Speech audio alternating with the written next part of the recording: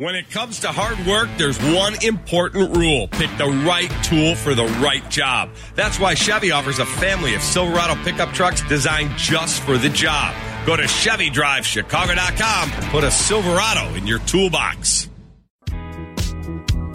Chicago's afternoon news, 720 WGN. It's back to school in the burbs this week. Chicago heads back next week. And usually that's just such a joyous time for many people, but there's a lot weighing on people's minds these days, especially in Highland Park. A lot of anxiety and stress, not just among the children, but the parents as well. We always love turning to our friend, Dr. John Duffy. He's a clinical psychologist, a parenting expert, and author of Parenting the New Teen in the Age of Anxiety. And there is good news, right, about a decrease in anxiety and depression for kids in our state? Yes, there is. And it is a long time coming because every single year, for honestly as far back as I can remember, we see kind of a massive uptick in anxiety right around this time of year. And this year, on a local scale, myself, my colleagues, and on a statewide scale, we are not seeing that. And it's kind of tricky to know exactly what to attribute that to, but a lot of it has to do with the fact that we are heading into the first normal school year that really feels post-pandemic in 3 years, you know, and I think people really are responding to that in a positive way.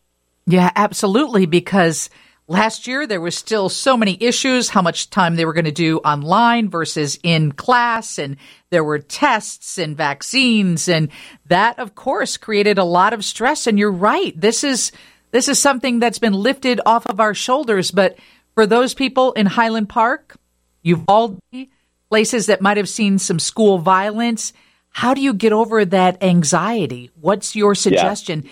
Because not just kids, but parents feel it too. Right. So it's such a very different issue than what we were talking about certainly a year ago, right? Where it was like, you know, okay, if you follow these few guidelines, you're going to be safe. And even if you catch COVID, you're in all likelihood going to be perfectly fine.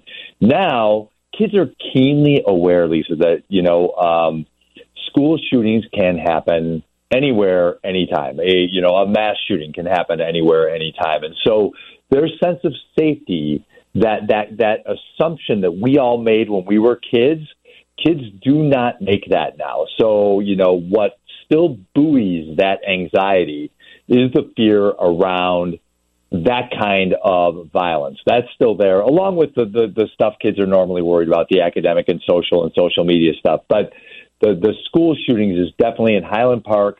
And I will tell you, having family in Lake Forest and Lake Bluff and some of the other areas in that area, that, you know, it's kind of in that North Shore area, there's a lot of anxiety. And the good news is that we are able to comfort our kids with some things that they can actually see, that there is a presence of police and other adults that are there specifically to keep you safe, that we've been working all summer since that shooting to come up with protocols to make sure you get in the building safe, to make sure you are safe while you're in the building, and that you get home or to your parents' car safe. And my hope is that kids respond to that, and that over time that anxiety level comes down, and maybe even we can kind of draw down those protocols, but we're nowhere near that right now. You're right. It affects not just Highland Park, but the entire area.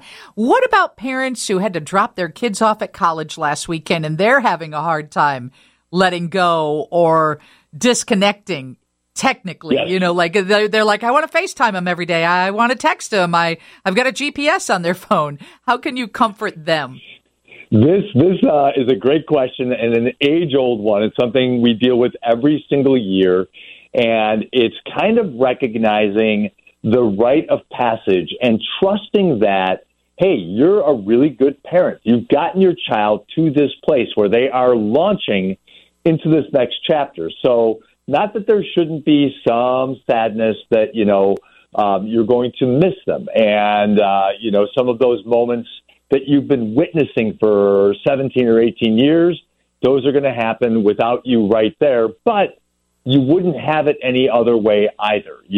So if your child is off to college or whatever the next adventure is outside of your home, that's the natural course of things. That's what we want to have happen.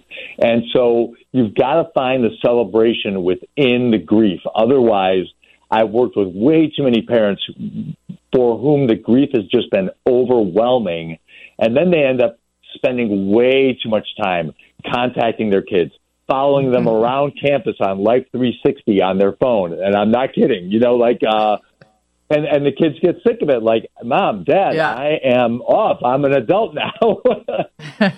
Let go. Just let go. Yes. This is Dr. John Duffy is a clinical psychologist, parenting expert, and he's got a book out called Parenting the New Teen in the Age of Anxiety. Hey, we just had a conversation with the reporter in Miami about a 16-year-old girl who wanted to terminate her pregnancy. She is parentless, a ward of the state, and the judge had determined that she was not mature enough to make the decision about terminating her pregnancy, so she's going to be forced to have a child.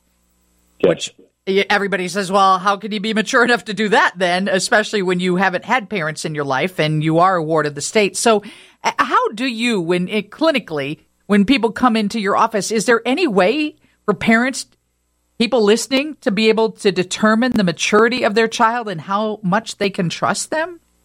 Well, I think what parents tend to do is to underestimate the maturity of their child, the ability of their child to know and understand what's going on in this issue, as well as some of the other issues that you and I have been talking about over the past several months. And the truth of the matter is, even at really young ages, kids are smart and they're discerning, and you'd be surprised what your 11-year-old can come up with, honestly, that will surprise you. So my bias is always, in conversations like this, bring that child in and hear them out, hear their point of view out. And this is a cue for other parents here, to talk to their kids about these issues. When stories like this come up, do not assume that, your child's fine and just ignore the issue. No, my strong bias is it's an opportunity for connection and discussion, and for your child to learn to be discerning, which they have to be around issues like this. Right. Thank you. It's so great to talk to you. Dr. John Duffy, he's a treasure to have on the show. Hey, stick around. Chicago got something right. We did something right. You'll find out about it next after Steve's newscast from the Northwestern Medicine Newsroom.